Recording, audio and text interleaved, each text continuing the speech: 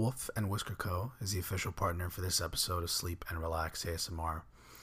Wolf and Whisker Co. is an online boutique store that specializes in the sale of unique and novel cat and dog themed products.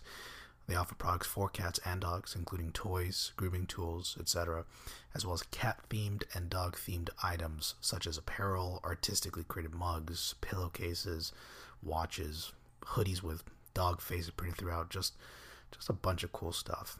Think of them as that crazy cat lady or dog dude that always wants to talk about cats and dogs and has something to show you. Well, that's Wolf and Whisker Co., except they aren't crazy. They just love cats and dogs, and they love fun and interesting and unique cat-themed and dog-themed items. And you should definitely check them out, especially because they have a great offer exclusively for the listeners of Sleep and Relax ASMR.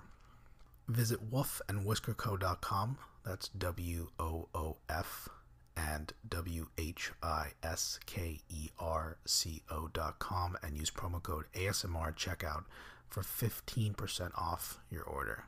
It's a pretty good deal. It's 15% off your order for a lot of cool stuff they have on there. It's alright if you're a little confused about the spelling. There's a direct link in the show notes.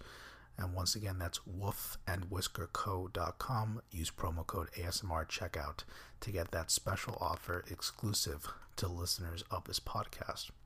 And in case you were wondering, I did place an order using that promo code. It's a product that I'm really excited to receive. It's a cat-themed wristwatch that reads meow, and it has this cute little cat wearing glasses on it.